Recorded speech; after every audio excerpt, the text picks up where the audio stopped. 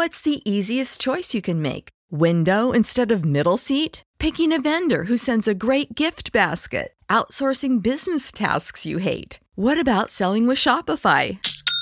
Whether you're selling a little or a lot, Shopify helps you do your thing, however you cha-ching. Shopify is the global commerce platform that helps you sell at every stage of your business. From the launch your online shop stage to the first real-life store stage, all the way to the did we just hit a million orders stage. Shopify's there to help you grow. Whether you're selling scented soap or offering outdoor outfits, Shopify helps you sell. Wherever and whatever you're selling, Shopify's got you covered. Sign up for a $1 per month trial period at shopify.com/try. Go to shopify.com/try now to grow your business, no matter what stage you're in. Shopify.com/try. This is Wheel Bearings. I'm Dan Roth from Forbes. I'm Sam Abu-Al-Samad from Navigant Research. And I'm Rebecca Lindland from Rebecca Drives. Oh, the gang's all here. It's good. Yes. So, Rebecca, the last time we chatted, I think you had a Toyota Sienna, which I then got to enjoy. I did have the Toyota Sienna. Yes, and did you enjoy it? Not so much. Oh, no. What happened? It's not a bad van. It's the only all-wheel drive van, but boy, does it feel old. It is old. Oh, yeah. Oh, for sure. Yeah. That was my biggest takeaway. It was just like, wow, this thing does feel, it does. So all the new Toyotas are mostly on the new TNGA architecture, and they feel pretty good from behind the wheel. This one, it's okay, but it feels not as solid, and just like all the parts are there. You know, it has a suspension, it has an engine, the steering wheel turns the wheels, but nothing really works in harmony. I'd say it sounds like you got everything. Yeah, One thing it doesn't have is any kind of fold flat storage. Like that's what we had talked about before, was where the seats. Like, and I apologize, I don't think I've sent you the pictures, but the seats wouldn't go all the way, like they wouldn't go out of the way. Like they just went up. It cut down. I think I said we couldn't fit a queen size mattress. We had to like fold it.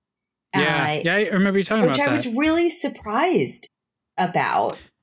Yeah, so the third row it folds down into the well, right. But the second row is just like always there. I guess you can remove them, but they're also very heavy. It's like 50 pounds or something. And then what do you do with it? It's just, again, it's representative of the age, I think.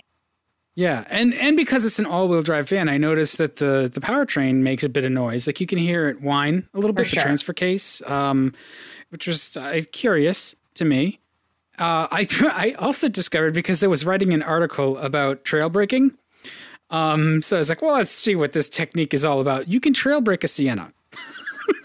It's not happy about it. I have to read your article. I don't know what trail braking is. So trail braking is a racing technique where, like normally when you're driving on a track or high performance driving, you're taught you scrub off all your speed in a straight line. And then you turn the wheel. So if you're coming up to a corner, right, you're like, you slow down in a straight line, you let off the brake, you turn and accelerate. Right. Yeah, trail braking. Because what happens is, as you're braking, you're getting weight transfer onto the front wheels. Right. Sure. And you only want to ask one thing of your front tires, especially at a time. So you want them to either steer or turn. But you're leaving traction on the table that way, like unused traction. So the idea with trail braking is you start that braking in a straight line, you initiate it in a straight line, but you turn. And then, by doing that, you'll upset the balance a little bit. You'll either understeer or oversteer, and you let off the brake pedal at that point, and that corrects the balance. So you're using all of your available traction. So basically, like if you're going for an exit ramp, you approach it really fast and you wait until the last second and you brake really hard and you turn the wheel, and the thing will do what it does. It'll either kick the back end out or it'll understeer a little bit, and you let off the brake, and by letting off the brake, the front wheels will grab again, and you get that traction back. And boy, does the stability control really, really hate it. Have you been watching me drive again? No. And it's a hard technique to master. Like you think like heel toe shifting is hard. This is harder than heel toe shifting. It is challenging to get just right. And, every vehicle is going to behave a little differently with trail braking. Some respond to it, some don't. Because, ultimately the grip that your tires have, either longitudinal or lateral, like, straight ahead or side to side, is a function of not only the ultimate friction of the tire, but also the normal force, the weight on that tire. And when you're braking, you're unloading the rear axle a little bit. And if you stay on the brakes as you start to turn, your rear wheels are unloaded a little bit, so you've got less force pushing those tires down, and so there's going to be less lateral grip. So it's going to allow the back end to slide around a little bit more than it otherwise would if you get off the brakes entirely in a straight line before you turn. And that's one of the cool things, like with the Honda Civic Type R that we talked about last time. Especially when you're driving it on the track, it's really amenable to trail braking. I was going to say, I bet that thing trail brakes nice. Oh, it's fantastic. And by the way you modulate the brake pedal, as you're going into a turn, you can overcome pretty much any understeer that you might have with that thing, and bring the back end around with the brake pedal before you get back on the gas to accelerate out. That's a thing that, and I don't want to go too far down the driving technique rat hole, but like it's a thing that is really handy with a front wheel drive car, especially because of the weight balance, and everybody complains that front wheel drive understeers. Basically everything understeers because understeer is safer. Even if you really overdo it and you plow off the road nose first, guess what? That's the safest way to crash. So it allows you to sort of upset that balance a little bit because you're playing with where the weight is. And it apparently, for really good drivers, it's faster to trail brake than it is to use that traditional method usually. So is this what you were doing in the Sienna? It was. Yeah. Some of what it was. We also used it as a family vehicle, and it excels in that respect, although it's the only all-wheel drive van you can buy right now. It's not really the best van. It's okay to drive. It's certainly, like my wife commented, she got in, I want to take this on a trip, but also like I don't. It's not quite as comfortable, certainly, as the Pacifica, which I think is probably the nicest van. Yeah, that's a beautiful van. Yeah. For sure. And there's no hybrid version like there is of the Pacifica, which I think is to his detriment. Although, the Sienna gets decent fuel economy. Performance is not really anything you're going to really get concerned about with a van, as long as they can all, keep up and stay out of their own way. It drives okay, which is not really, again, not a ton of concern, but you do notice, like when you get in like an Odyssey, and you go, wow, this has that Honda spirit in it, where I bet the Odyssey trail brakes better. It's probably more predictable because you don't have the all-wheel drive.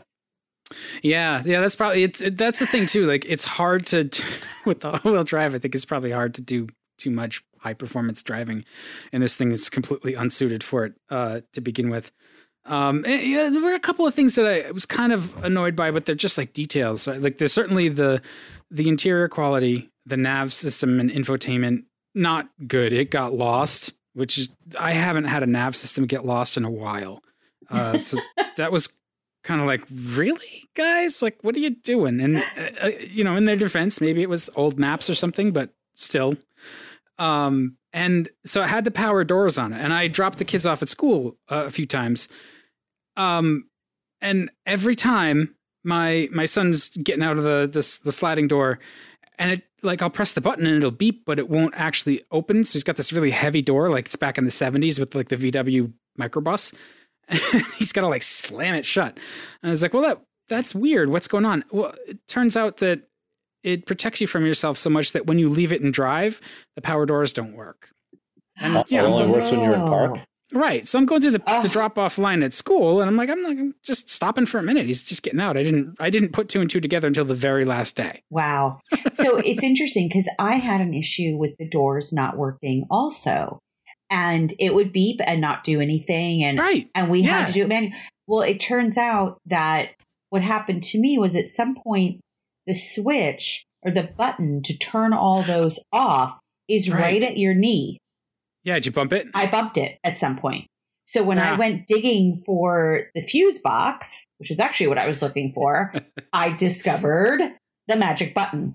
And so because it just, everything just stopped working. And as you say, those doors weigh a ton. Nothing, the tailgate wouldn't work. Nothing would work.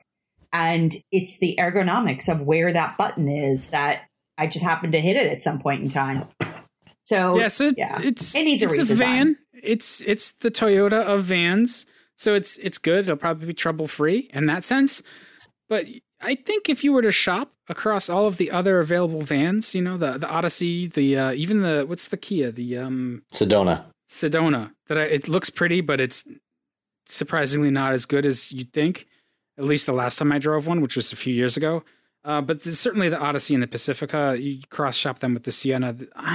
If you really need all-wheel drive, I suppose it's your only choice. But otherwise, I would not pick the Sienna. Yeah, one of my friends.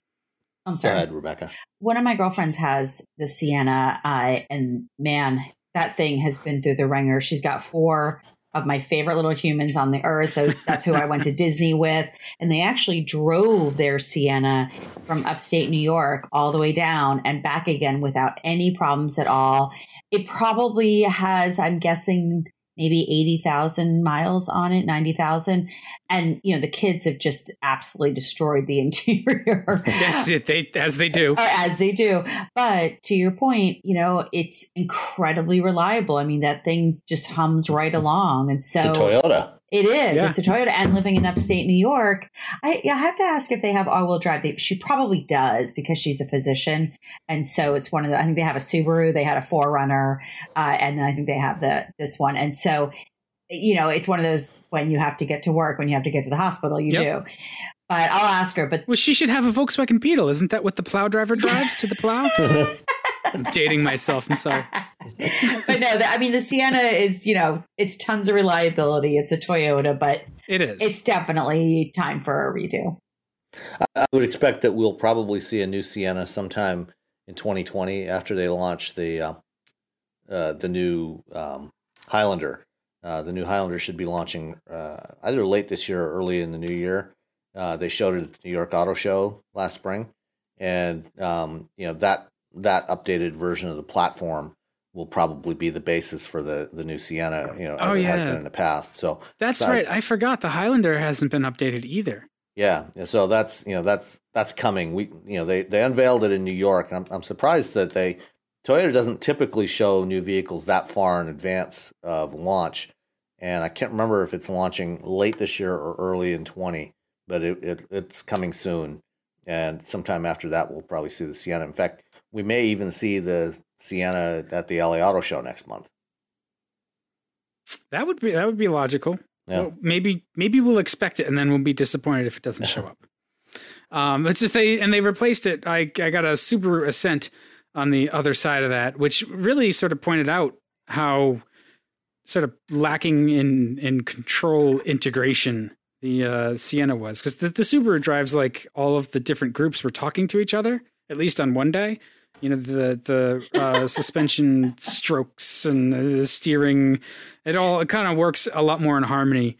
And the Ascent doesn't have the newest version of Subaru's infotainment, but it's better than what was in the Sienna.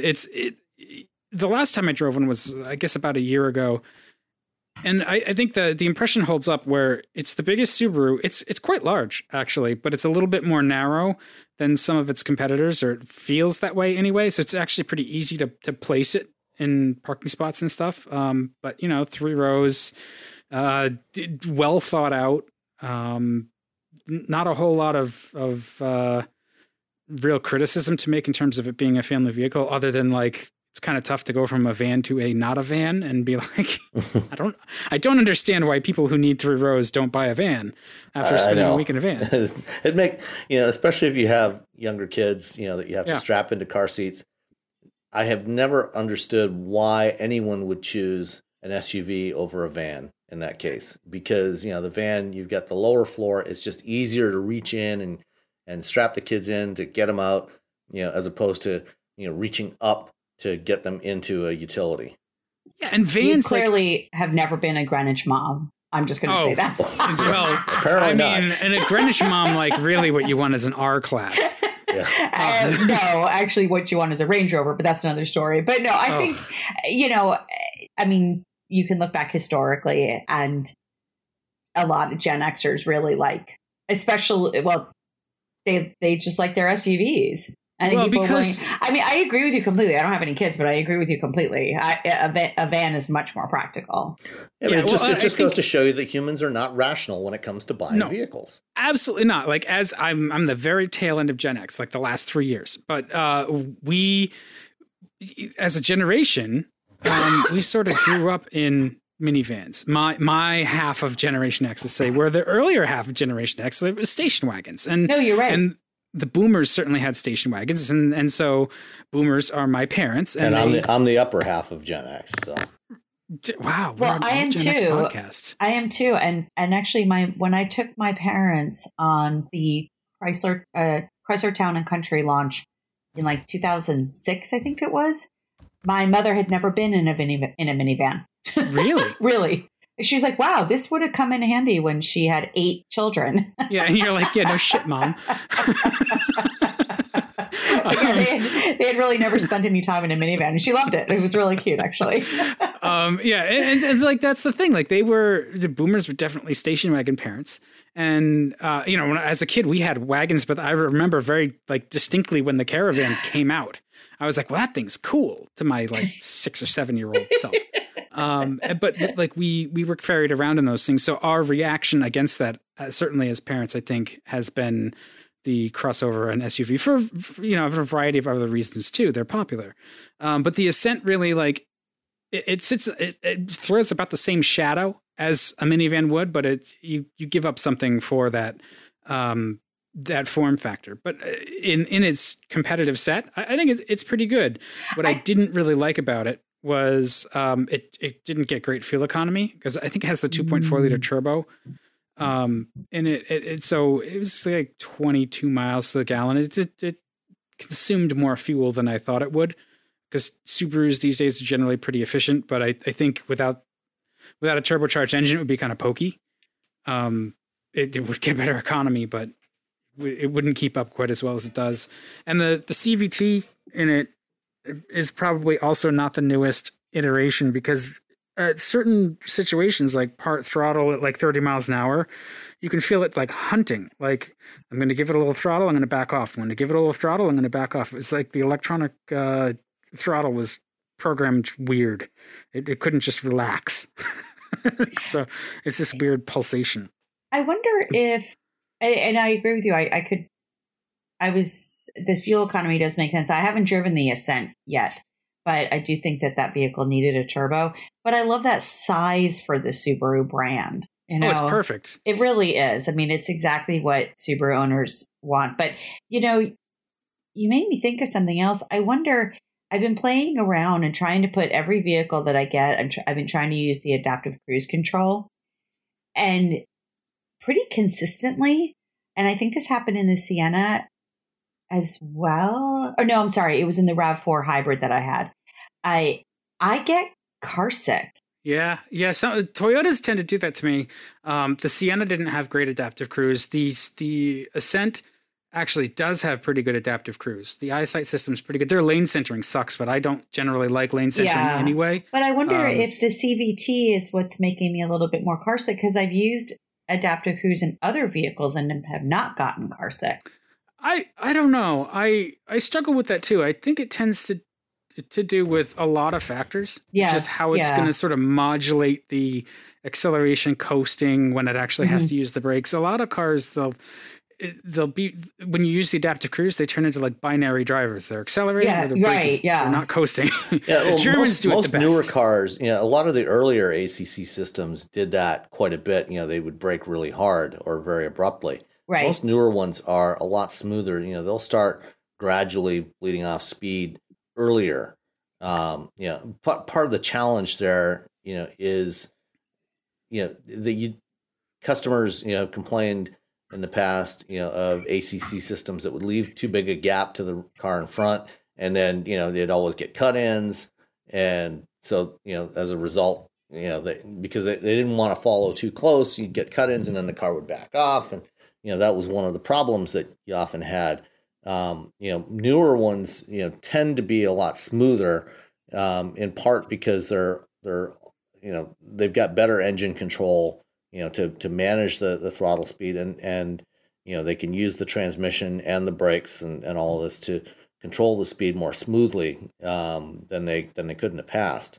And I think actually with the CVT, if you're going to use the transmission as part of it, it's probably smoother because it can seamlessly go to a lower gear ratio. There's no step, so they can just ramp it up. They're also putting those the distance adjusters in a much more intuitive place now too.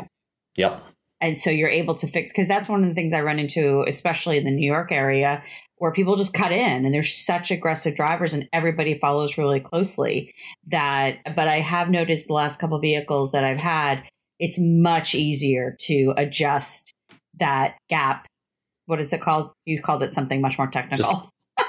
Just the gap. Yeah. Space cushion. The space cushion. I like that.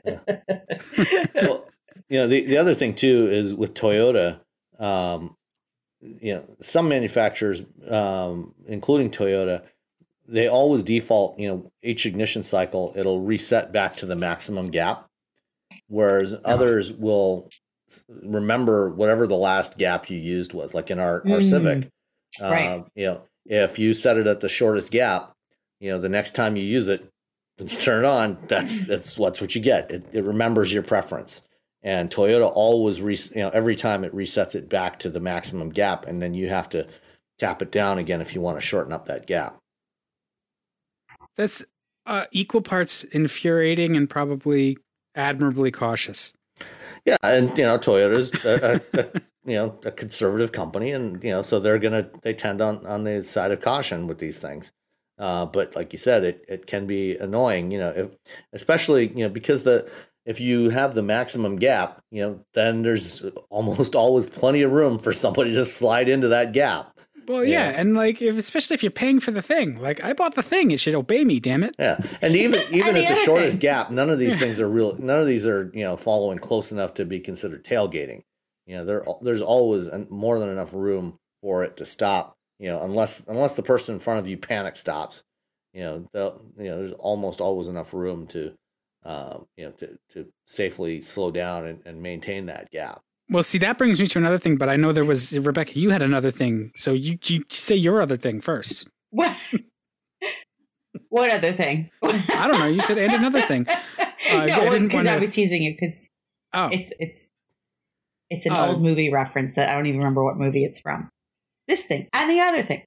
Go ahead. Oh, well, I was just going to say, speaking of panic stops, the emergency braking systems. Have you guys ever had those just freak out and deploy like maximum stoppage? Yes. At the worst opportunity. In fact, the first time that happened to me was in a Subaru. Yeah. Like sometimes you'll be closing the gap, right? And it's heavy traffic or something, and you'll going like 30 miles an hour or something. And you've got enough space, but you slide up on the car in front of you a little bit more than the automatic emergency, the collision mitigation system thinks is prudent. And you ignore the beeping because you know what you're doing. And then all of a sudden it just goes pow. It gives like maximum, like full power stop. And you're just like, holy shit, I'm going to get run over by the truck behind me or whatever. I have the other experience where I feel like it's just not going to stop in time. That's much more my feeling on when I'm using ACC. Well, I try not to test them, but I think you're talking about automatic emergency braking, not ACC, right? Emergency braking. Yeah, with ACC, sometimes it does feel like it's not because the maximum deceleration you're going to get with ACC is only about 0.25 to 0.3 Gs. It's not going to do a panic stop with ACC. So there, sometimes you will find yourself, having to hit the brakes to slow down. Yeah. But, I think what Dan's talking about is automatic emergency braking where, something slows down suddenly in front of you or cuts in front of you. Right. And the system hammers on the brakes. Yeah, it just gets very confused. And you're just like, yeah. Well, when I actually had that happen most recently was in the Ram. Earlier this summer when I was driving the Ram 1500, and it actually happened at low speed when I was going to do some photography. The spot where I do some photography, there's a path that goes off the road into some tall grass, and it was actually the parking sensors were picking up this tall grass, and as I was climbing up this little hill, it slammed on the brakes from detecting the tall grass around the vehicle. You know what? We had an issue at Laguna Seca with this. When really yes, you just remind me when you were saying that, like that kind of random thing. We were in Jeep Grand Cherokee Hemis, and when you come out of the straightaway, so you're coming out of the straightaway and you start to head up the hill. Oh no, I lie. It was at Coda. It's the same setup where you're coming. The Circuit of the Americas in Austin, where you're coming down the straightaway, and then as you head up the hill, it's a pretty sharp hill, and the emergency braking was stopping, thinking the hill was an obstacle. And of course, you're going like 100, 110, and so we were going fast, and so they had to turn them all off because everyone was like being thrown against the. Yeah. Speaking of things that make you car sick. Yes, exactly. Yes. All right. Well, enough about me. So Rebecca, it looks like you had the Audi Q8, which is lovely, a lot better looking than the Subaru Ascent. I did. Which doesn't, the Subaru doesn't look bad, but the Audi looks really, really good. The Q8, it's sort of, anytime that a brand does these kind of SUV coupe-like vehicles, I'm just a sucker for them. Except the Q8 is like the least coupe-like of all of those. It is, but it's this like, it's still a sort of the bad boy version of the Q7, right? It's kind of like that, it has all of the amenities. It has all of the beauty and the technology and the fit and finish and performance and all these positives that the Q7 has, but in just ever so slightly smaller package and just a lot of fun to drive. I mean, actually, some of the pictures that I took of it, it sort of reminds me of the Lamborghini Urus. Like it's kind of has that. That's because it is. Well, I know. For a third of the price. The one thing I will say I was shocked about on the Q8 was that it starts nearly $14,000 more than the Q7. You got to pay more for less. Well, so for comparison's sake, so the Q7 starts at 53,000, which of course isn't what most of them sell for, but the Q8 you can't even get in the door for one for less than 67,000. And by contrast, so I looked up the X5. So the X5 starts at 58.9 and the X6 starts at 64.3. I mean, $6,000 more is a lot, but $14,000? I don't know. That stunned my little sensibilities. But it was beautiful. I loved it. Did it feel worth it? Well, actually I haven't driven, I'm trying to remember the last time I drove a Q7, but from a performance, from a very emotional side of things, I absolutely loved that Q8. I absolutely loved it. I will say, and Sam, I meant to contact you before this because you know how I was complaining how the XT4 was just really loose, and I don't have the right vocabulary to describe it, but it was almost like it was too torquey, like it jumped off the line, and the steering sort of was a little bit frantic and not quite tied to it, and just this weird sort of feeling to it. Yeah. The Q8 actually was almost slow off the line. Like it felt really heavy.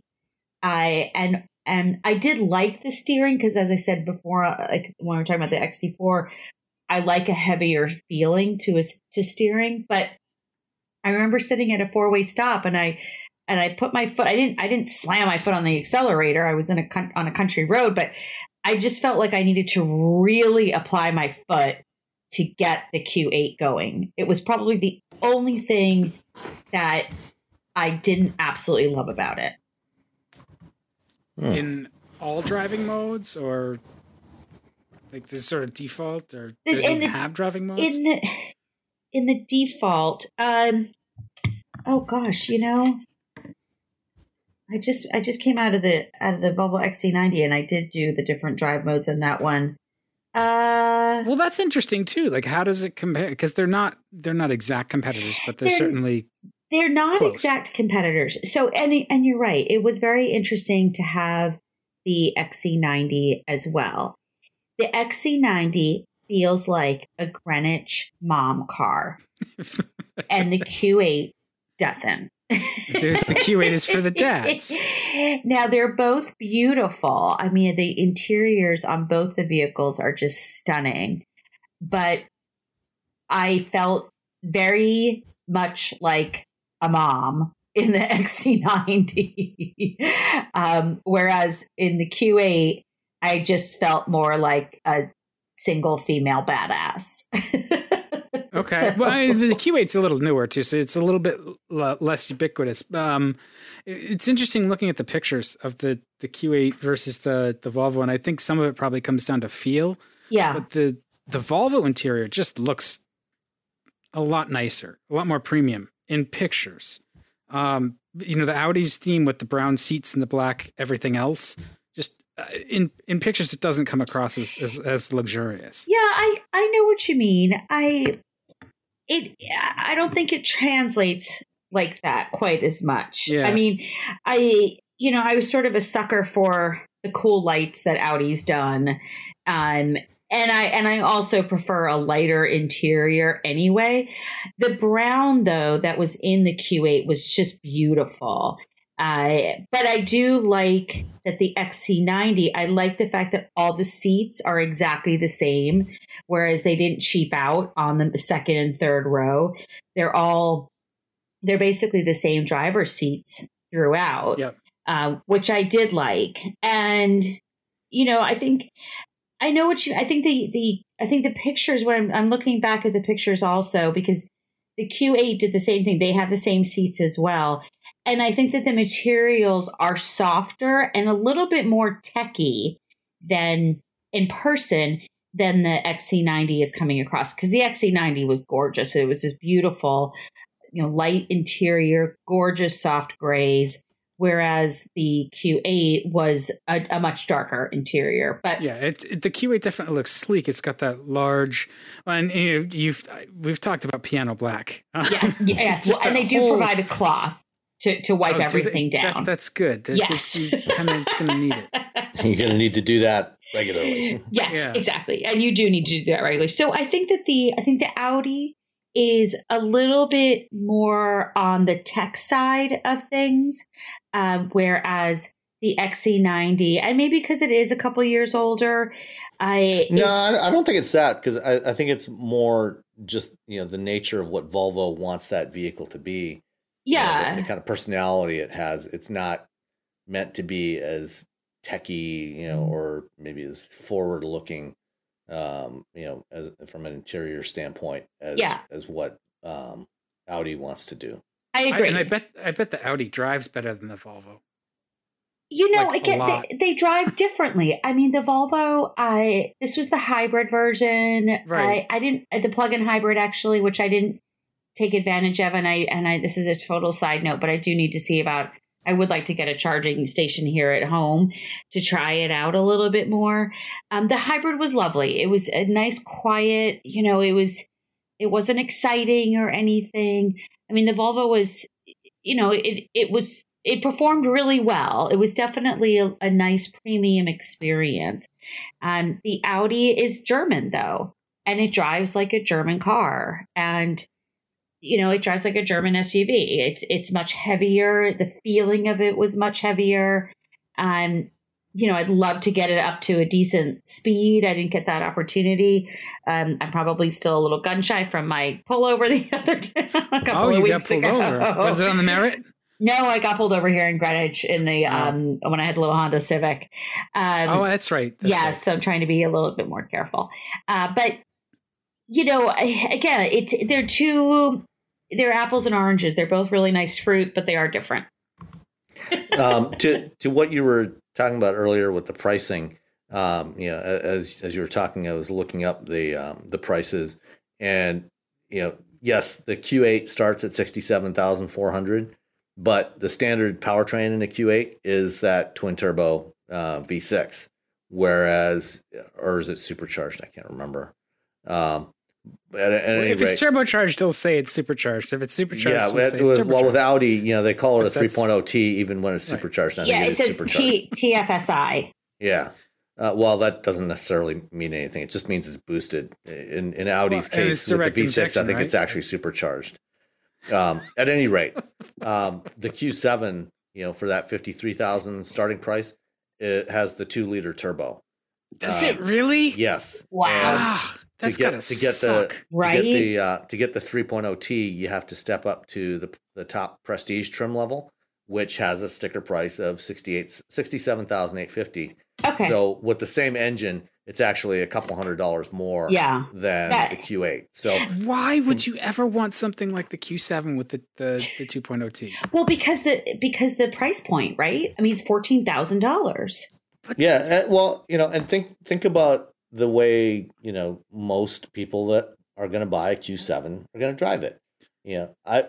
I've driven the Atlas with the 2.0T, and it's a perfectly adequate engine. Most people buying a utility like that are not looking for high performance. They're looking for adequate performance. And but they're just like in something that large and heavy. The EA 888, right? What's the max power that it makes? Like 260 horsepower? Well, no. I mean, the version. Let me check what the one in the Q7 is, but like the version that's in the Golf R is over 300 horsepower. Well, yeah, I was discounting that. I don't think they put the Golf R engine in the. But also, and before you go too much down that weed, 248 in the Q7. So, but also on that price point, though, Sam, because that's the Q7 with the Prestige package, right? Yeah. But the Q8 is $67,400, and then you have to add almost $10,000 for the Prestige package. Well, so the one that I drove was $88,690. It's clearly got a more prestigious Prestige package. So, I mean, it's a big difference. Yeah, but that's like, okay, so we're talking premium sort of coupé SUVs, they're crossovers or whatever they are. Like, that doesn't seem out of bounds. It would raise maybe one eyebrow to look at the sticker and be like, yeah, okay, it's expensive. Even the base Q7, the premium. So Q7 is available in premium, premium plus, and prestige. The premium with the 3.0T, which is optional, is $60,000. Yeah. I think so basically what you're saying is it doesn't matter. Yeah, I mean the you're spending a lot. Yeah, I mean, exactly. If you get them, they're both expensive, and yes, there's a price difference there, but it's not quite as much as what you initially indicated. But if you line them up comparably equipped, then they're a lot closer together. I think they probably also obfuscate a little bit in terms of that lineup. Like the Q8, it looks very good. It looks very premium. It looks, I think it has a little bit more presence than a Q7, which is also a good looking. It's an Audi. So the Q7 is boxier looking. It's a little more sedate. Especially in its current generation. The prior generation, was maybe a little less of that than the current one. Yeah, so I think that they have slightly different missions, right? Slightly different reasons for being. For sure. And just to finish up the discussion on the compare and contrast, on the XC90, the one that I had was $86,000. So these are pricey vehicles. Yeah, well, and that one's the plug-in hybrid too, right? All-wheel drive Inscription. Oh, the Inscription. So yeah, that's sort of I think that's their top. That's the top of the line. Right. That's actually that's a good deal. $86,000. Yeah, because so you look at that car, and it's loaded for $86K. It's got should be for $86K, right? So, but you look at the Audi. There's at $88K, there's probably options to go. I don't think so. Okay, maybe. Both, maybe. I didn't build the most expensive one. I don't know. I mean, this one has the one that the Audi's not a hybrid, not a plug-in hybrid. No, you're right. It's not.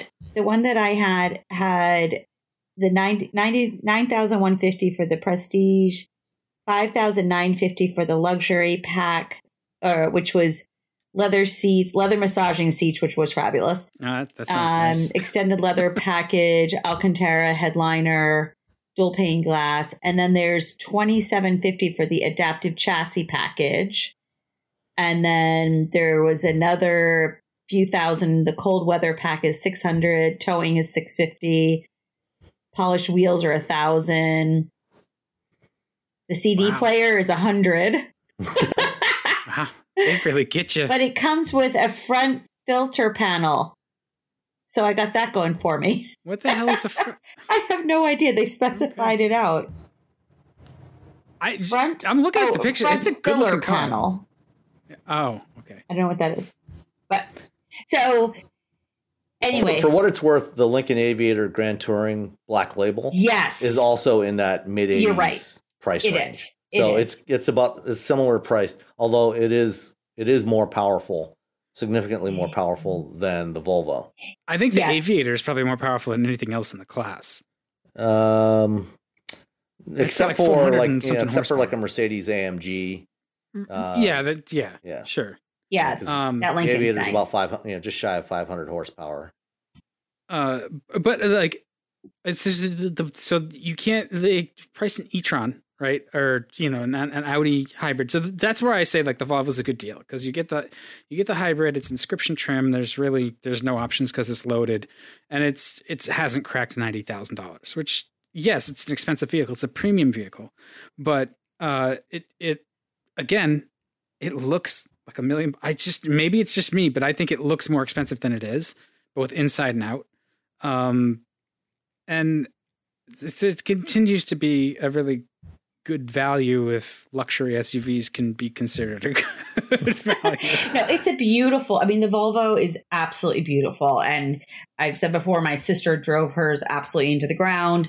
And, it's a really beautiful, elegant experience. The only thing I was very surprised about, and I actually have a little 1-minute video that I don't know if we can tack on or something, is I was shocked. It has this terrible mechanical voice when it comes to, like the voice recognition system. So when I pressed it and I would say, take me home, and then it would come back with, there is no address. But it's this awful, like, I don't know, 2005 voice. I was shocked.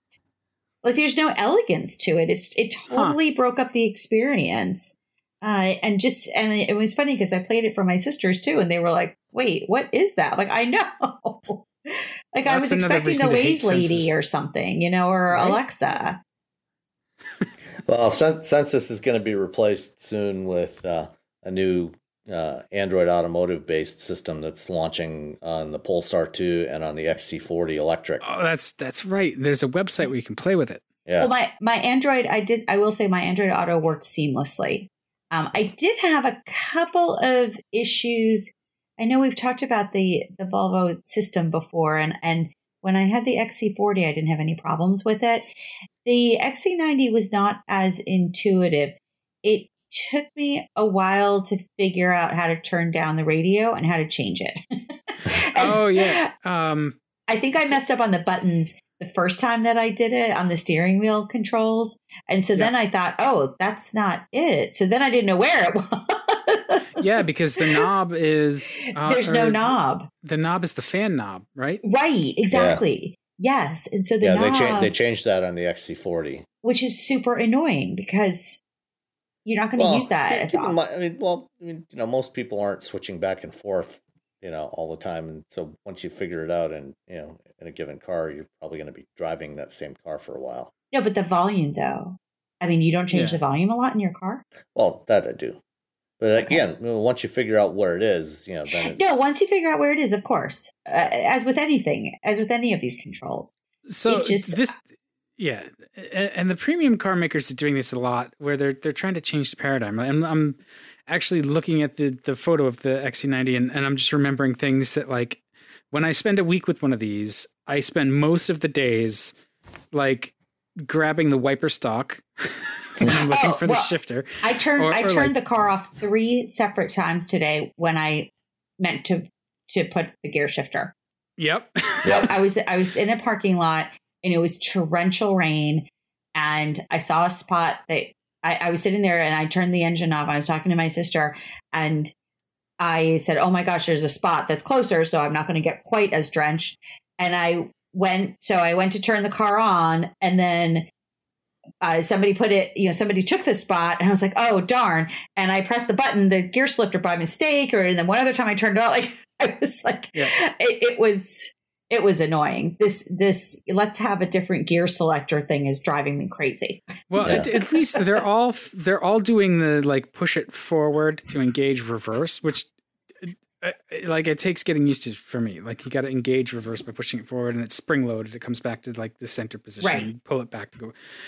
So they're all kind of doing the same thing. So we're trained on the sort of pull it down, like, and they all go in a line. So I think some of that is just what we're used to, and if you were to own it, you'd quickly get used to it. But I still don't like the fact that it takes me like 2 moves to get it into drive. Yeah, that's the big issue I don't with like the that. Volvos is that you have to double tap it to get it into either drive or reverse. A single tap puts you in neutral. Right. Right. The wasted motion drives me bonkers. Right. Well, and if you don't do the double tap, now you're in neutral, and if you let your foot off the brake pedal, you're going to start rolling. Yeah. And that's not good either. Exactly. Yeah. My upper driveway is very steep, and it comes into almost a blind turn. Like if the person's not paying attention, if you're paying attention, you can see me coming as I'm backing down, but I have to practice the gear selector for every car because I have to be driving. I have to get going really fast. And that Volvo, and you're absolutely right, Sam, I ended up in neutral a number of times, especially when I first got it. And then, as you say, as with anything, you get used to it, but it still is just, I feel like it is a bit of a safety issue. The other thing that I was very surprised about was, and you know what, I have to make sure it was in the Audi. Did you guys have? I'm sorry, it was in the XC90. The backup camera I thought was really dark at night. I don't know have you guys had this experience at all with it? So you know how some it's been of them a while really, since I drove the XC90, so I don't remember how some of them are really well lit.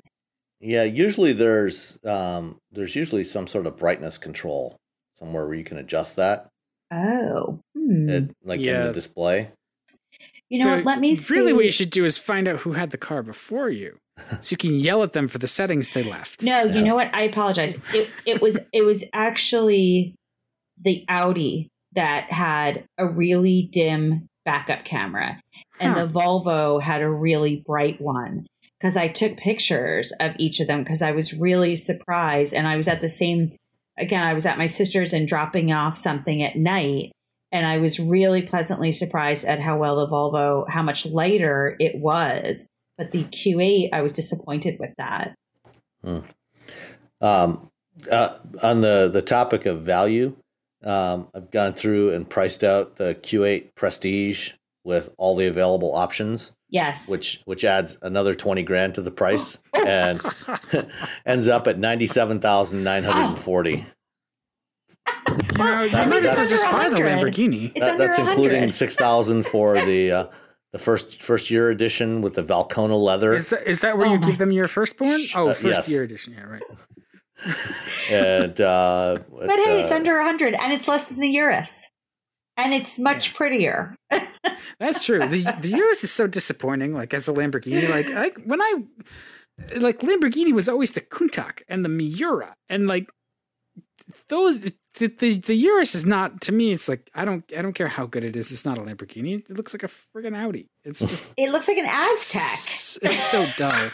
So it looks like the Pontiac Aztec. And I hate the LMO 002, but like at least that thing's just appropriately bonkers. And these Lamborghinis are not.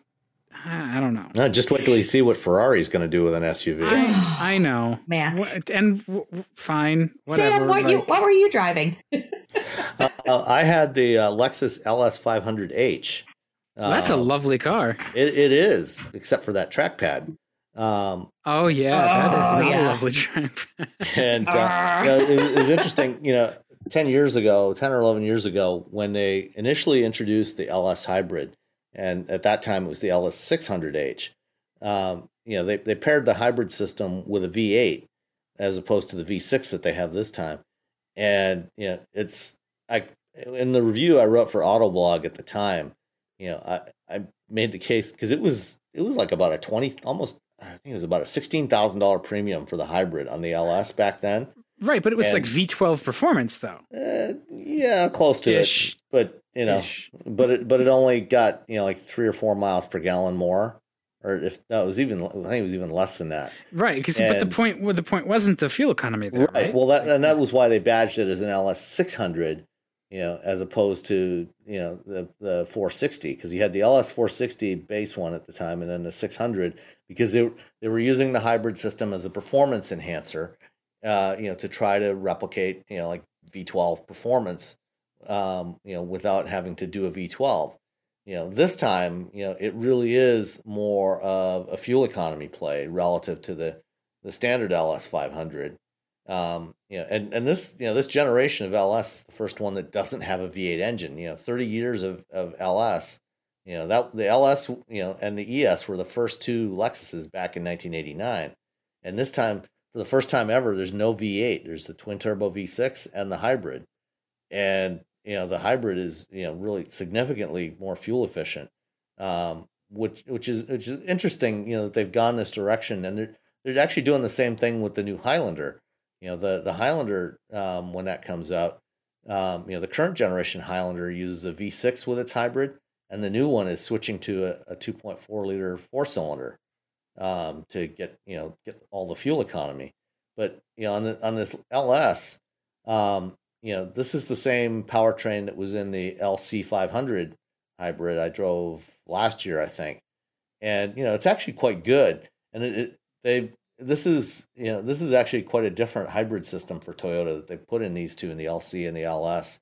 It's a new generation, and interestingly, it's actually a lot like, you remember the 2-mode hybrid system that GM had in their trucks and SUVs back 10 years ago?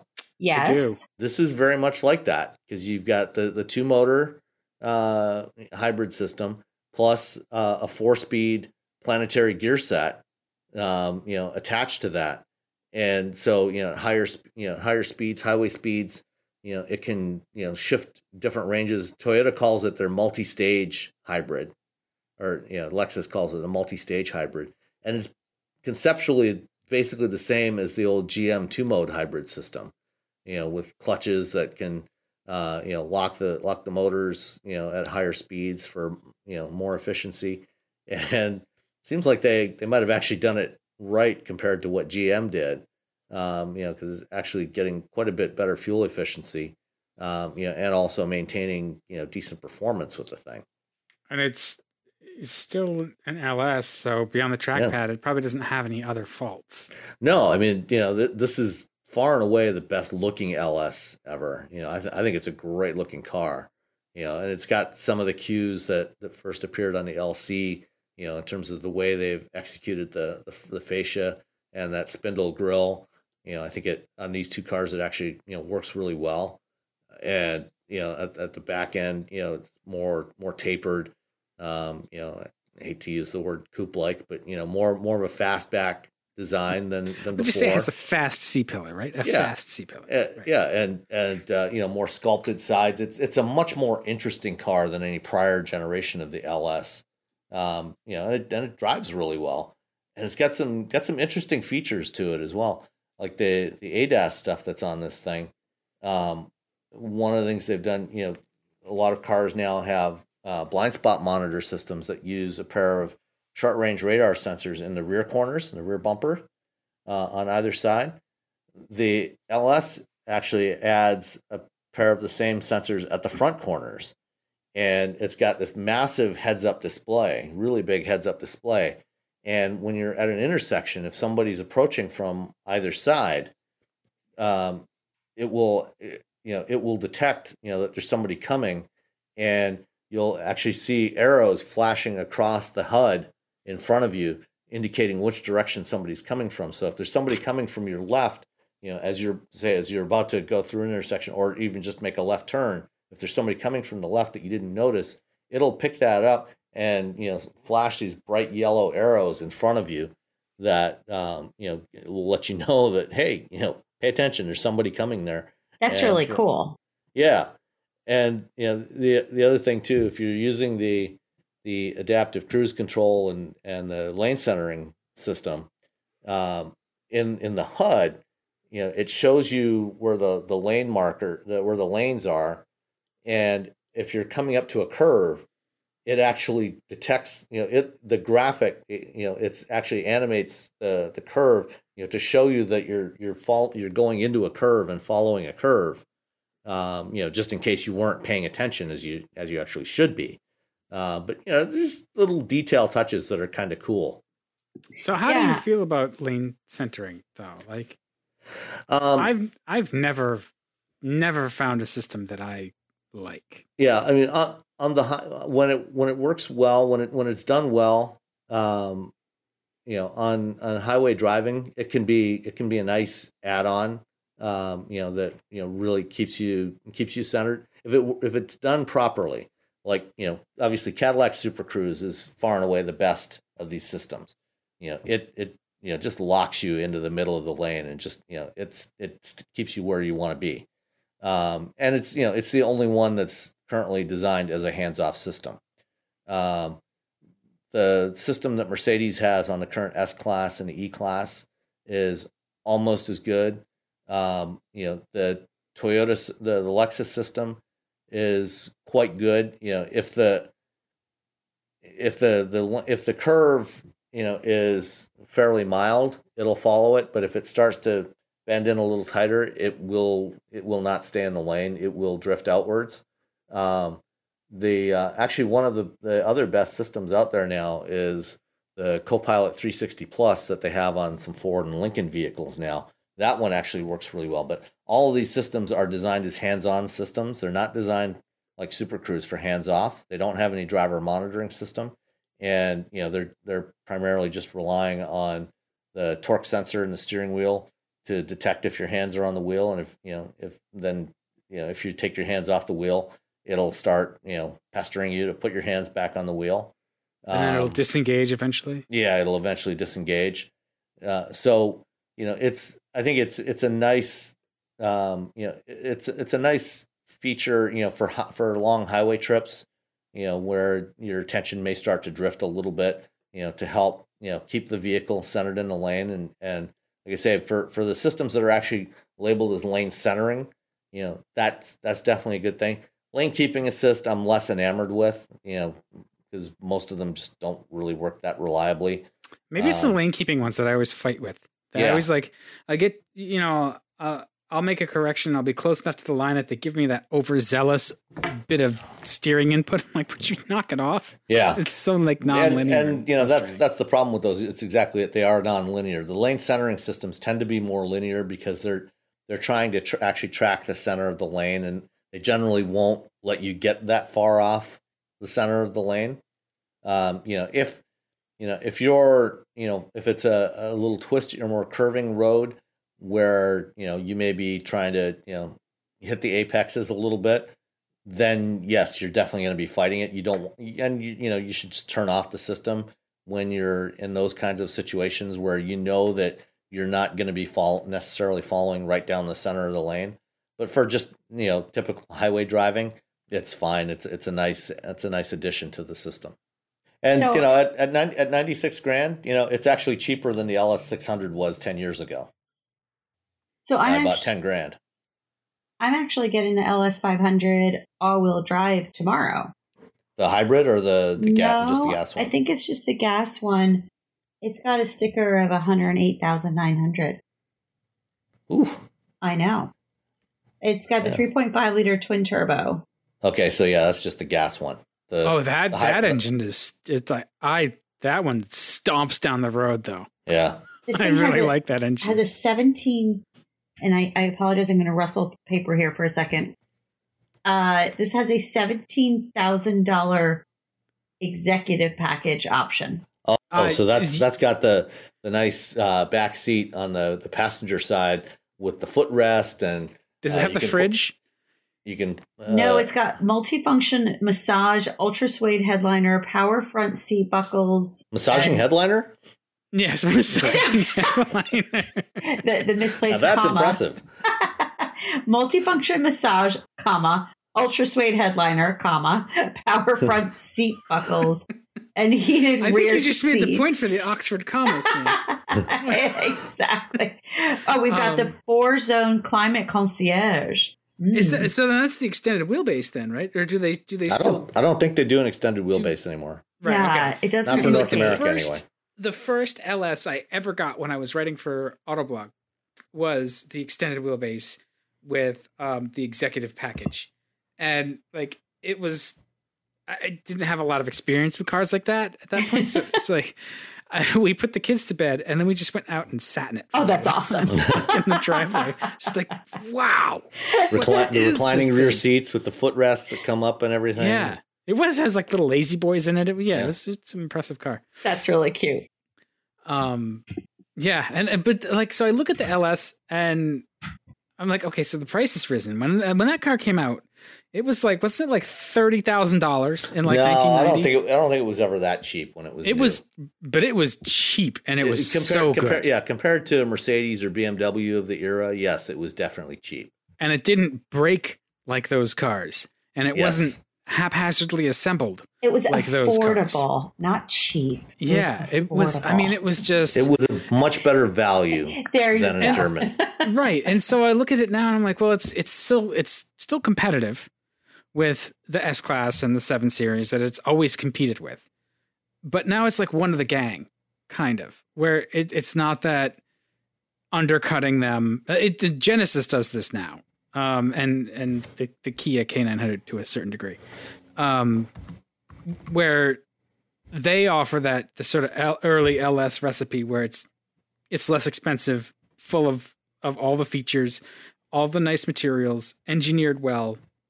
So it's almost like Lexus doesn't have anything to prove anymore with it, but I almost wonder if it's also sort of lost some of that original LS spirit. Like I see an early LS, the first couple of generations, and they still just have a presence to me that the newer ones kind of blend in. Like they look like it could be an LS, could be an Avalon or something. Maybe it's just the early ones were kind of bland looking. They were bland, so maybe it's just me. And according to the font of all human knowledge, known as Wikipedia, it did actually have an initial starting price of $35,000. So you're right. I thought it was more than that. It was close. Wow, yeah. I'm impressed. Impressive. I don't think any probably went out the door. For I remember, driving that, first generation LS. I was working at GM at the time. It was Bodie, wasn't it? It was Bodie, wasn't it? It was kind of floaty. It was Bodie, but man, was it quiet. I mean, it was silent in there. Yeah. You didn't. Well, that's right. They had one of the ads where they recorded like a little guitar concerto in it at like 50 miles an hour. Yeah.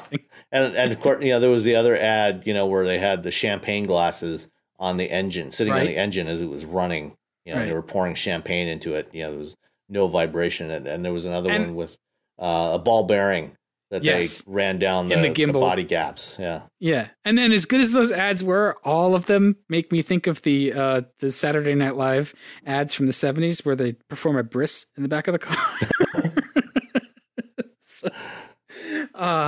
Okay. The good old days. Yeah.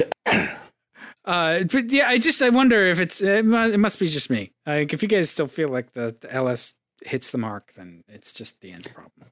Yeah, I mean, I think it does in a lot of ways. Now, if only they would give it a decent, interface for the infotainment system, then it would be a nice car.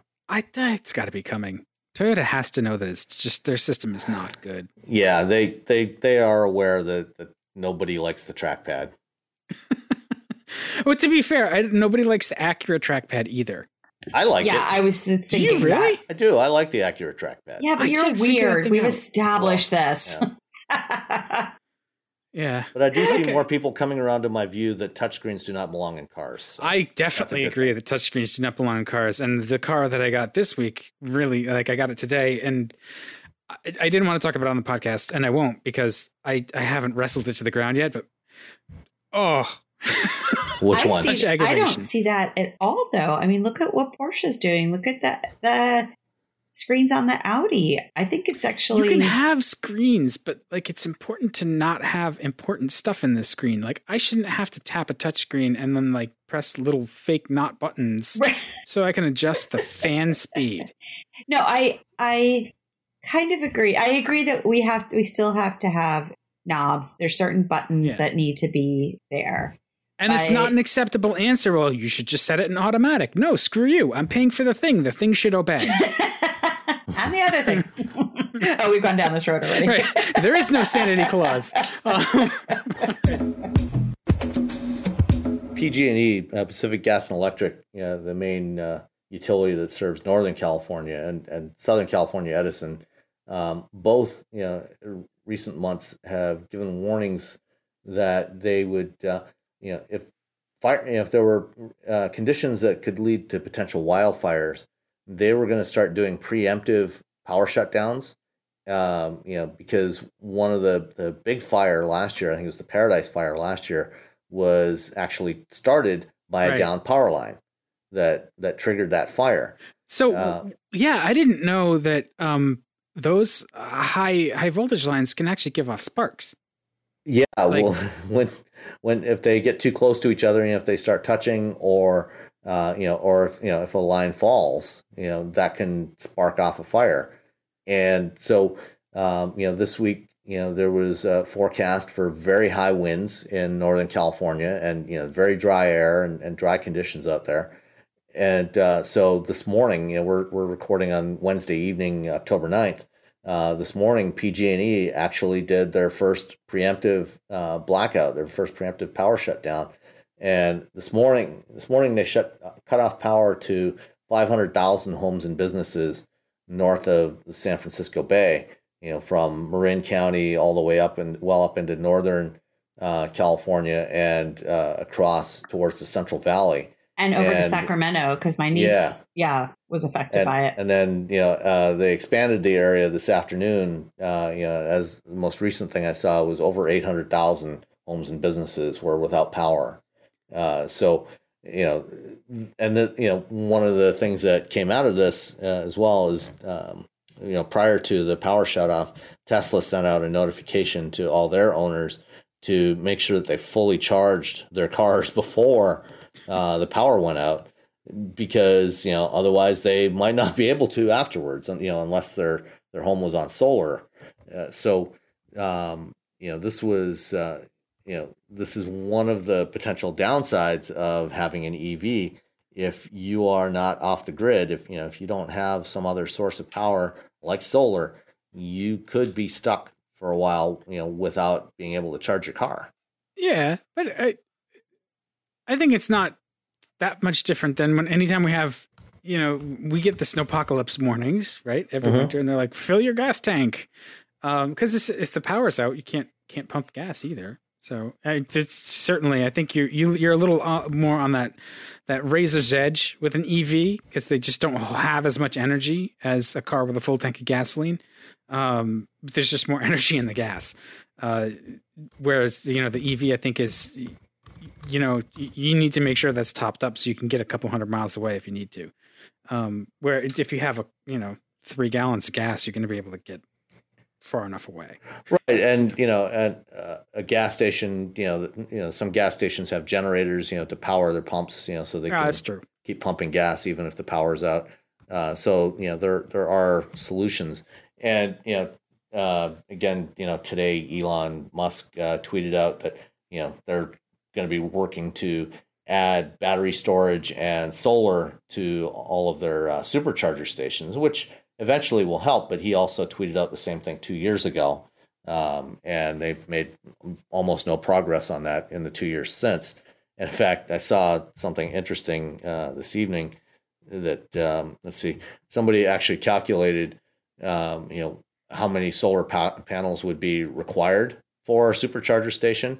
It takes about 300 panels to produce about 100 kilowatts, and the current version 2 superchargers, each charging station, each charge point itself puts out about 100 kilowatts. So, some of the bigger superchargers with 24 stalls would require 7,200 solar panels.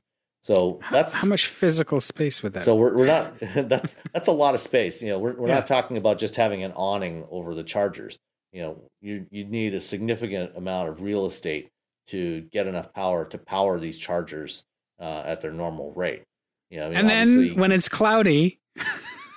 Well, even when it's cloudy, you can still, solar panels will still generate, they'll still generate power, just, at a lower rate. And, the other thing is that, if you equip the charging stations with stationary storage, stationary batteries, then, when it is sunny, you can peak that up, so you don't necessarily need to have the full number of panels. You can have fewer panels, but it still takes a lot of panels to power high power, DC fast charging stations. Even if it only takes 80% of those panels, it's still a lot of panels. Yes, that's a lot. That's expensive, and it takes a lot of space. Hey, so we have a question on Twitter. Oh, we do? Okay. Yes. If you could choose a vehicle not sold in the U.S., what would it be and why? Ooh. I'll go first. I'll go first. Okay, go ahead. Well, it's not going to be true in a little while, but the Land Rover Defender. Yeah, that's coming to the States next year. I know, but it's been a long wait. Yeah. There was a zebra one that lived in Boston, that lived right near Tom and Giselle in Boston. And I just loved it. I would walk by that street just to go see it, just to visit it. It's funny. The lawyer that is at the office. So our office is right by there. It's in Chestnut Hill. And so they're like around the corner, but right. He drives a yellow one all winter. Drives a yellow Defender. It's amazing. Okay, so what would you do? I'd do a Suzuki Jimny. Oh yeah, that's fun. That's a good one. they're so neat, and they're just Sam? Ford Focus ST wagon. That's also a good choice. Yeah, that is a good choice. There was a Toyota. There was a Toyota pickup truck that I used to see all the time in Saudi. Oh yeah, that's the Hilux. Is it the Hilux? I think so. Those are the ones they sell overseas. It's definitely not here, and it's just not. It's kind of like the Tacoma, I guess, but it's not. I don't know. Right. And then were usually like camouflaged and decked out. Yeah, it's the pickup of choice of rebel armies everywhere. Yeah, exactly. Exactly. They're reliable. They are. They're tough, and they're durable. They're reliable, and they're relatively inexpensive. You can keep them running forever. And there's there's a machine guns on the back. There's a whole rabbit hole you can go down with that, and it goes back like decades. Thinking about like motorized war material, right? Like that's where the Jeep came from, right? But the Jeep was very popular with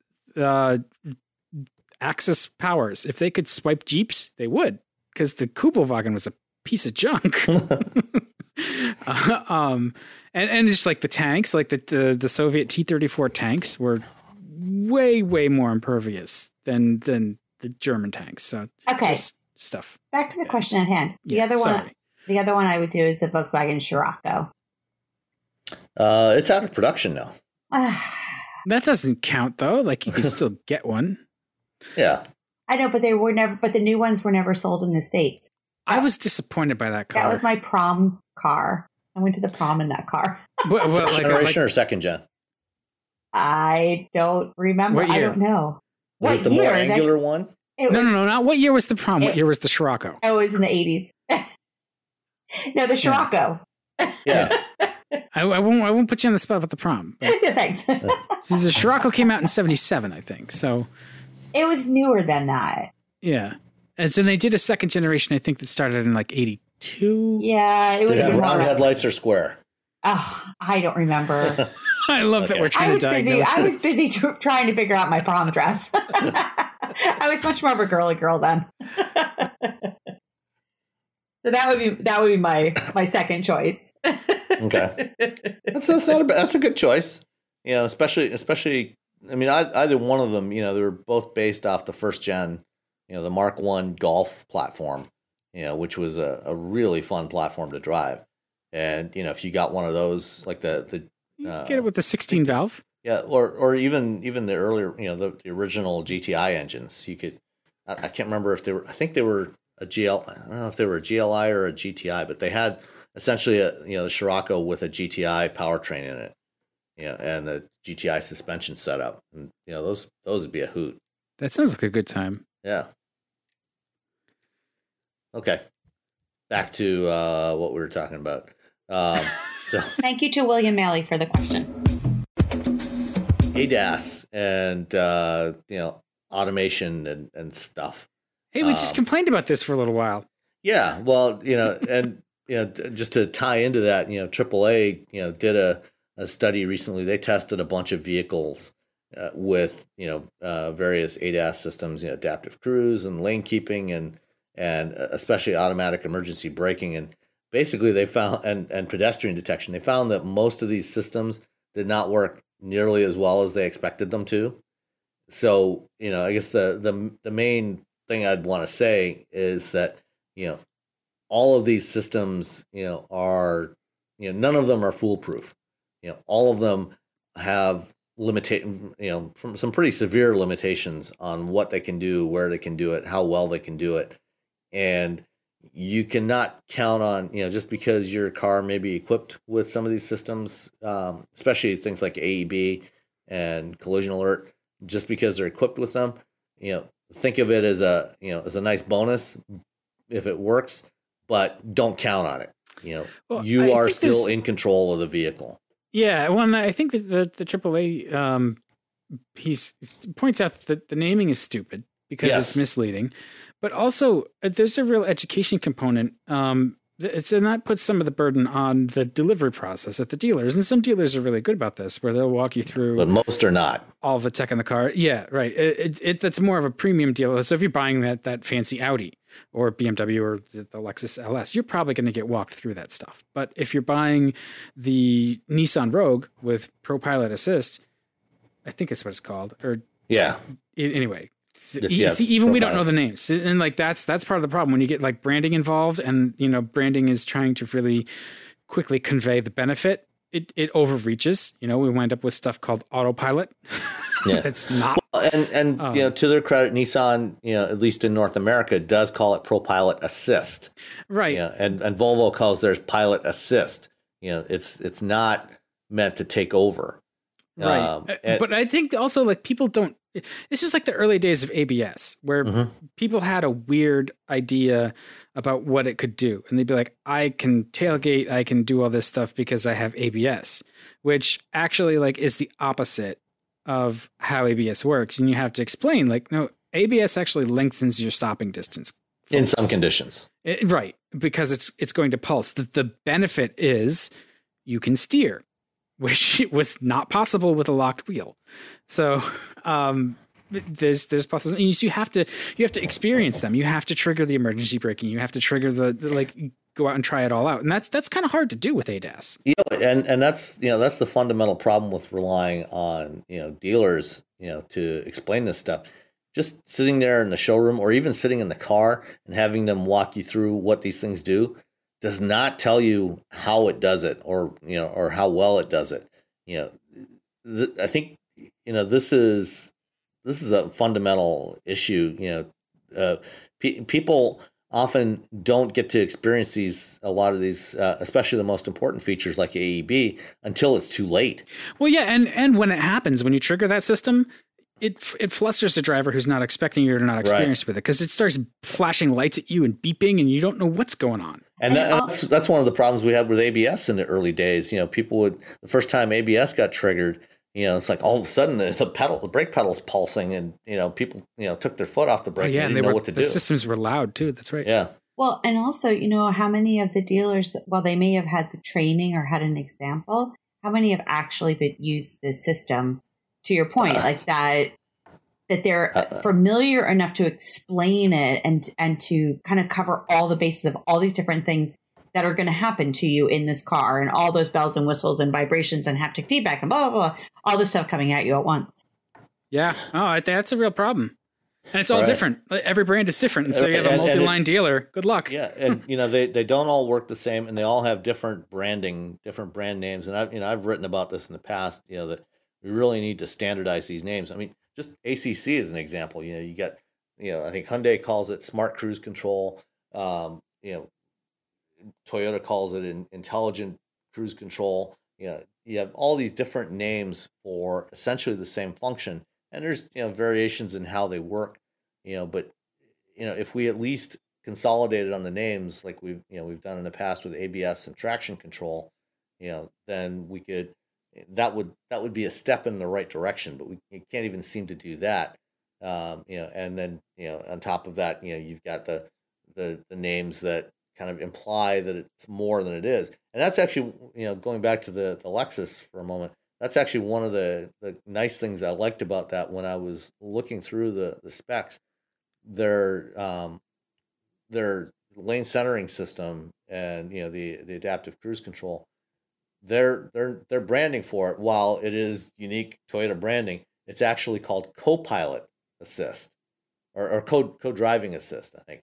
Ford calls theirs Co-Pilot Assist, and in both cases, it's implying that it's there to work with you, not to take over from you, which is that I think that's crucially important. And Tesla is far and away the worst at this, at creating this impression with their customers that they're selling a self-driving system when it's not. It's a driver assist. It's meant to augment you, not to take over from you. Yeah, and I think that the co-pilot thing still implies, I think, that there's a level of automation that's not actually there, and it's a thorny problem. It is. Yeah, and I think with that right now they're being almost evangelized as competitive advantages as opposed to safety systems. So, like to your point, Sam, about ABS and traction control, like it's very specific. We know what these things are called, but right now, because everyone has branded it their own and that somehow it's better than the next system when in fact it's actually the exact same thing, but we require so much of the consumer to do their own research. And even then they may not really understand what each thing is because you have to learn it all over again, whatever they're called. And so I think, it would be nice if we could sort of back away from it being used as a marketing leverage and instead being used for what it actually is a feature that should be standard, like rear cross traffic alert and whatever the things they call them. But I think that would be a good thing. Yeah. I agree. That's what we're here for, to explain to people. Just listen to our podcast, because it's never gonna happen when you're trying to sell cars in such a competitive market. They're never gonna get their naming straight. They're always gonna confuse you. So you buy the thing. Right. This is a really good sort of segue into the issues of tech being oversold, where over the last couple of weeks we saw Smart Summon roll out with Tesla. And it's very clearly beta software being tested by the public. Oh, yeah. It's unbelievable. Have you seen any of the videos? Oh my gosh. I saw a couple of videos. I saw the one where the car almost it didn't stop. Just barely missed a car. Just barely missed the car, right? They were in a parking lot. And then the other one that was actually really sweet but kind of funny was when the older guy ran after the car. Yeah. Did you see that one? Yeah, I saw those both. Yes. I mean, it was very sweet of him. But yeah, obviously it's really egregious and it is just so irresponsible. And what's the point? Like, I'll tell you what the point is. When Tesla has been selling full self-driving for the last couple of years, that full self-driving package, they have not actually been able to book that revenue to their bottom line. It's deferred revenue until they actually deliver the feature. They're getting the cash, but on their income statement, they can't book it as revenue yet. It's deferred revenue, And wait a minute. If they're getting the cash, where are they putting the cash? If they can't put it on their, if it's not revenue, are they holding it in escrow? I don't get it. Well, no, they're using it, but it doesn't count towards their net income yet. Well, they don't have net income. They have net losses. They have negative net income. So, it's accounted for as deferred income. And then when they actually deliver the feature, then they add it to their bottom line net income. Oh, that seems shady right off the bat. Well, I mean, actually, that's not that's not an uncommon practice in a lot of areas. When you're taking a deposit for something, or taking payment for something that you haven't delivered yet, you don't count that towards your profit. That's just the way it works.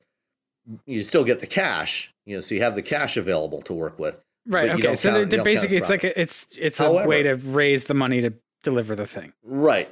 So, but now that they're actually delivering these features, that they added, autopilot, navigate on autopilot late last year. Now they're adding, this smart summon, and those are counted to, as features of their full self-driving. And, so each time they add, one of these features, roll out one of these features, then, they can take a chunk of that, depending on when you bought full self-driving. It might have been $3,000 or $5,000 or $6,000. They can take a chunk of that revenue and count it toward, as current revenue towards their bottom line. And I think that it's totally not a coincidence that they happen to do this, less than 2 weeks before the end of the quarter. So they can count this deferred revenue towards their bottom line on their third quarter earnings, which are going to be announced in a week and a half. Which are going to be a bloodbath otherwise? Wow. Yes. Okay, so basically then they've rolled this out in beta form for accounting purposes. Yes. So that they can put more money toward, more cash towards their bottom line. That's disgraceful. Unspeakable. Yeah. Well, that's typical Tesla. They've also their deliveries are up too, though, right? Like they're not at the level they want to be, but just barely up over Q3, but they were short of what was expected for Q3, or just barely up over Q2. I mean, they were up by I think less than 1,000 units, but their mix, their volume mix was based on all estimates, was actually significantly worse than in the past. Their Model S and X sales were down. Model 3 total volumes were up, but the mix shifted significantly from the higher margin, dual motor long range units to like the short range plus units or standard range plus units. So does that indicate that there's pent up demand for that cheaper Model 3? Yeah. At least some degree of it, that they were able to to discount them. Plus, we saw in the last month, through September, that they were piling on all kinds of incentives. They don't do rebates in the traditional sense, but they started offering unlimited supercharging again, and various other incentives to get people to buy. So they managed to eke out a slight increase in volume in total unit volumes. But it's all the expectations are that their actual revenues for the quarter are actually going to be down, even though their volumes were up, because the transaction prices are expected to be down by several $1,000s compared to the prior quarter. Yeah. And it's interesting what you say about the mix. Like, just anecdotally, I see more Model 3s than any other Tesla on the road. Yeah, I mean, they've sold vastly more. Yeah, they're very popular. So I wonder if there's just there's virtually no demand for the S or the X right now. Pretty much, yeah. I mean, demand has really declined substantially, both here in the U.S. and also overseas. If you look at the registration numbers for like Norway, where Tesla was huge in Norway for a long time, and the Model 3 is actually selling pretty well there right now. But, S and X sales have just cratered over there. But didn't they take a lot of the incentives off, the government incentives off there, though? No, not in Norway.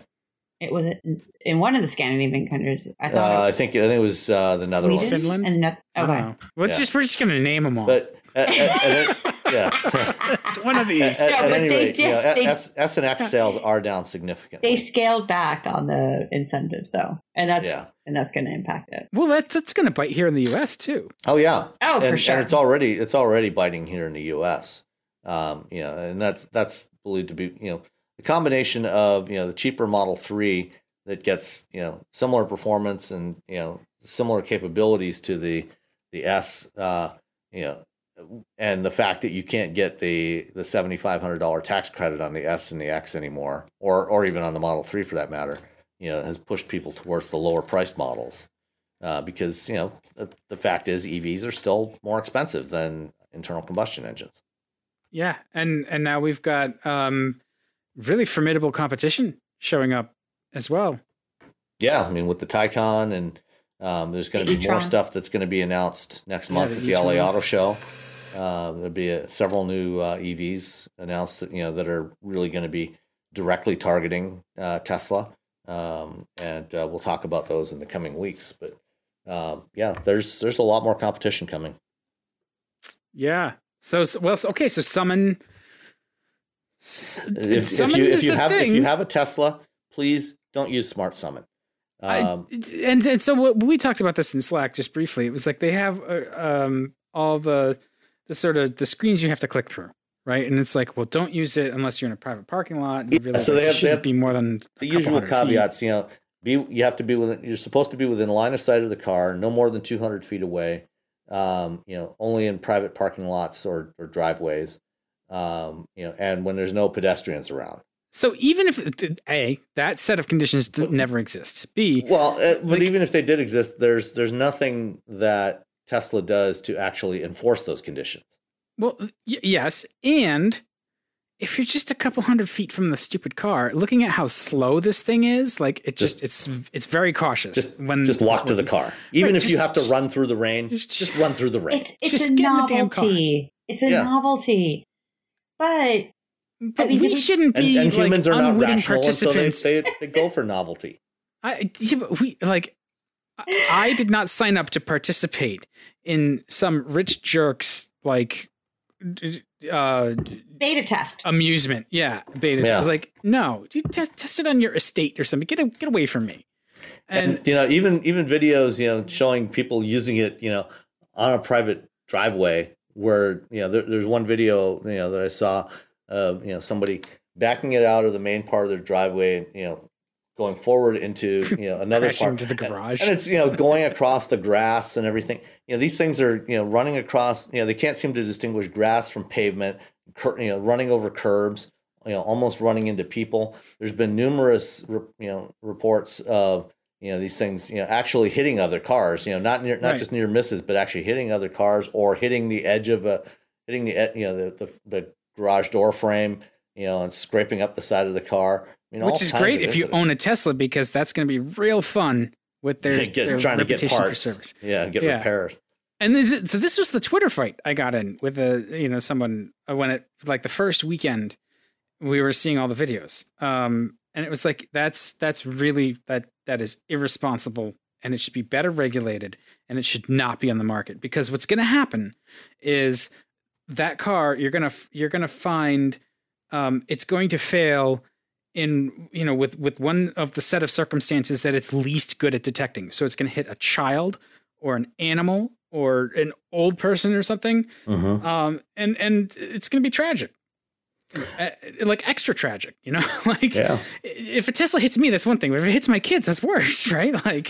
Right. And unfortunately, the National Highway Traffic Safety Administration has completely abdicated its responsibility for regulating not just Tesla, Tesla in particular, in general, all of these automation systems in total, they're not doing anything, not that they were doing a whole lot, in the prior administration, but even less now.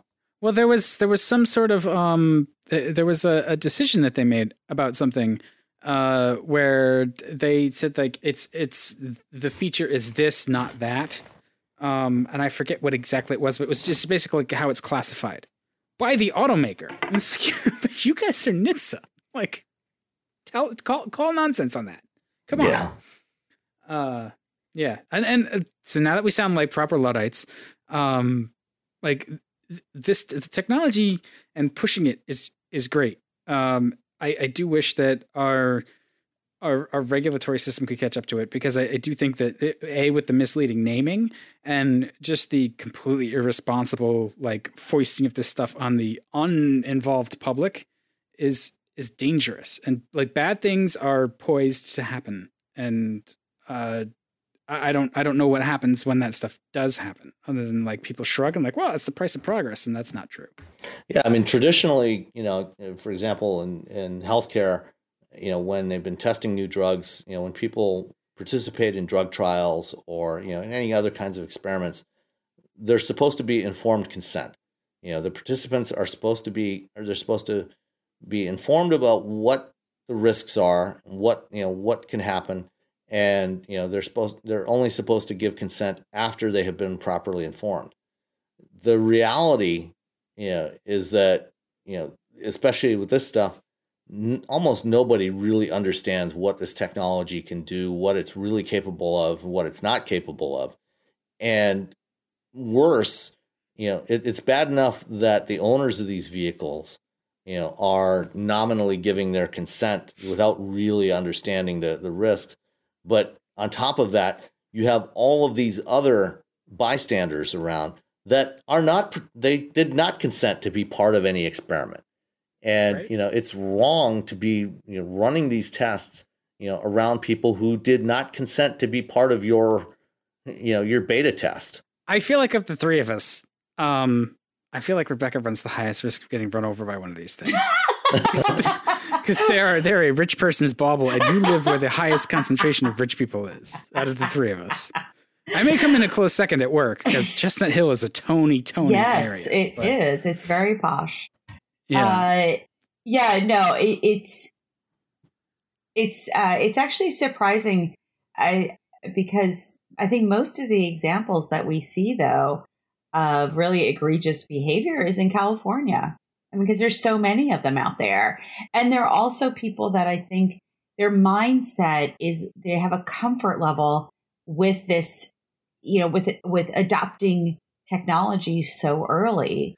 I did notice that there is this like Stockholm syndrome where they make excuses for the stuff. Like in the videos where it's like clearly not working, and they're like, oh, well, it got here. It's like, and somebody pointed this out on Twitter. You're wandering around through the parking lot like a drunken sailor.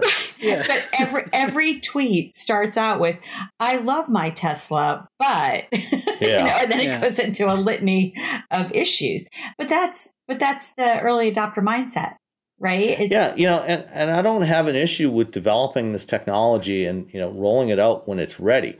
But the thing is, you need to develop it, offline, but, on a test track and controlled conditions, and test it and validate it and make sure it's really ready before you ship it to customers. Absolutely. You don't ship it to customers just because you want to book some deferred revenue. Well, and I think that's one of the issues. I think you do, though. You see, yeah. But this is one of the issues with Tesla all along, and with autopilot. And I'm making those finger quotes, because they did ship it out to people, and they are using not only owners but the general public as their test cycle. Well, the owners, like, that's the crazy thing to me, is the owners are like willing to do it, and like. But they don't perceive it. Look at the guy that tragically lost his life, and on which one? On multiple occasions. Because there was another one recently too. This was out in Mountain View on multiple occasions on his commute. Walter Wang. His autopilot malfunctioned. Right, it did the same thing over and over and at over the again. same location. At the same location at exactly the same point on the road. It's like running over the same pothole over and over and over again. But he did it anyway. And wondering why you keep bending a wheel. Right. And it's shocking. It's really, I mean, it's tragic. It really is. And it is a Stockholm syndrome. It's bizarre. Yeah. I mean, I wrote an article earlier this year about that after his family This is Walter Wang, who died last year in Mountain View. Yes, exactly. After his family filed a wrongful death suit against Tesla. And while I have total sympathy for the family, and their loss, at the bottom line is, and I think that Tesla was totally irresponsible in shipping this product. At the bottom line is, if you actually buy this product and you try it and you know it doesn't work and then you keep using it anyway, ultimately you have to take some responsibility for that. Yes, Tesla needs to be held accountable, but so does Walter Wang, and and any other user that gets into a crash because of technology that does not work. No, and they know it does not work going into it. In his case, he not only was he aware of it, he had actually reported it to Tesla, and had the car took the car in on multiple occasions to have it checked out, and he still continued to use the system. It's the overserved. It's the overserved mentality, right? Yeah, I was overserved. Yeah, and I mean that right. It's tragic, and it ends in tragedy. Before everybody accuses us of just bashing on Tesla, which obviously we are, and I think for rightful reasons. The same thing applies to other automakers, and we referenced it before when we were talking about ADAS. A lot of these ADAS systems do not work as well as they should, and I think that it behooves automakers to actually make these systems better before they put them on vehicles. Because I think that if you sell somebody a car that you say has automatic emergency braking on it, but it only works in broad daylight, when weather conditions are good, and you have a pedestrian walk in front of you that's at least 5'6" tall, or whatever the criteria might be, and you're only going less than 20 miles an hour, come on, that's ridiculous. Every automaker should be held to a higher standard with this stuff. Right. And you're right. It's not just a Tesla thing. Because you remember in the Nissan Versa, Sam, what was the issue that we had with that? Well, it was a Nissan Versa. The Versa. Right. That's I'm trying to remember now. Actually, the new Versa is quite nice. It didn't engage, right? There was a speed issue. Like it, and I've run into this too, where some of the systems give up at low speed because they don't have the set of sensors to do low speed. Yeah, and they'll maybe flash one thing at you, and all of a sudden you're like, wait, what just happened? Oh, I think Sam, I had put on. I was driving and I had put it on.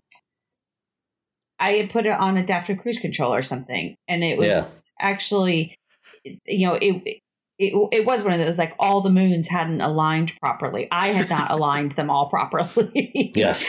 And so the system all of a sudden wasn't working, but it was not clear that it wasn't working. And so, and there's certainly been vehicles recently that, where the lane, certain lane departure warning or some of those ADAS don't work because you're not going, quote, fast enough, and most of the lane keeping systems will only start detecting the lanes when you're above about 35 miles an hour. Right. And so, it's an education thing. And once you know that, you're fine, but you have to know that. And sometimes you learn a very expensive and difficult lesson. Right. Yeah. Well, so with that, we've been rambling on for a good long while. Yes. So we should wrap it up. We answered some questions. We talked about a bunch of important stuff. I'm headed out this weekend actually to Radwood. So if anybody's still actually with us and listening, Radwood's really cool and you should check it out. They're finally doing one in Boston, and I was going to take the Crown Victoria, and a couple weeks ago I went to pick up pizza and it died in the intersection on the way home. So not the pizza, the Crown Vic. It's the Crown Vic. Everybody got cold pizza, and the Crown Vic came home on a hook. And it has not started since. I was checking fuel pressure, doing all the diagnostics. I think it has a dead fuel pump, which is not entertaining on that car. So I was going to bring it to Radwood. It's not going to Radwood. We're just going to show up with the media car. It'll be fine. Well, I'll be in Pittsburgh this weekend. I'm in Sault Ste. Marie right now, and Friday afternoon I'm driving to Pittsburgh to speak at a conference on Saturday. That is a long drive. That's like 9 hours or something. Maybe well, not. I'm not driving from Sault Ste. Marie. I'm driving from Detroit, so it's only about 4.5 hours from there. Okay. Yeah, I was gonna say Sault Ste. Marie is like. I'm flying back from here tomorrow. Yeah, that's there's a lot of across. Yes. To do. Well, down and then across. Yeah. Yeah. So I'll be in Pittsburgh if anybody wants to look me up. And I shall be celebrating another trip around the sun on Sunday. Oh, congratulations. Thank you very much. Mine is coming up soon, but we won't talk about that either. Yeah, exactly. I shall be 39 again. Yeah. And that's a fine. I admit it, I'm old. I'm 53. I don't care. Yeah, you're a guy. It's different. All right, everyone. All right. Catch you next week. Bye. Right. Bye.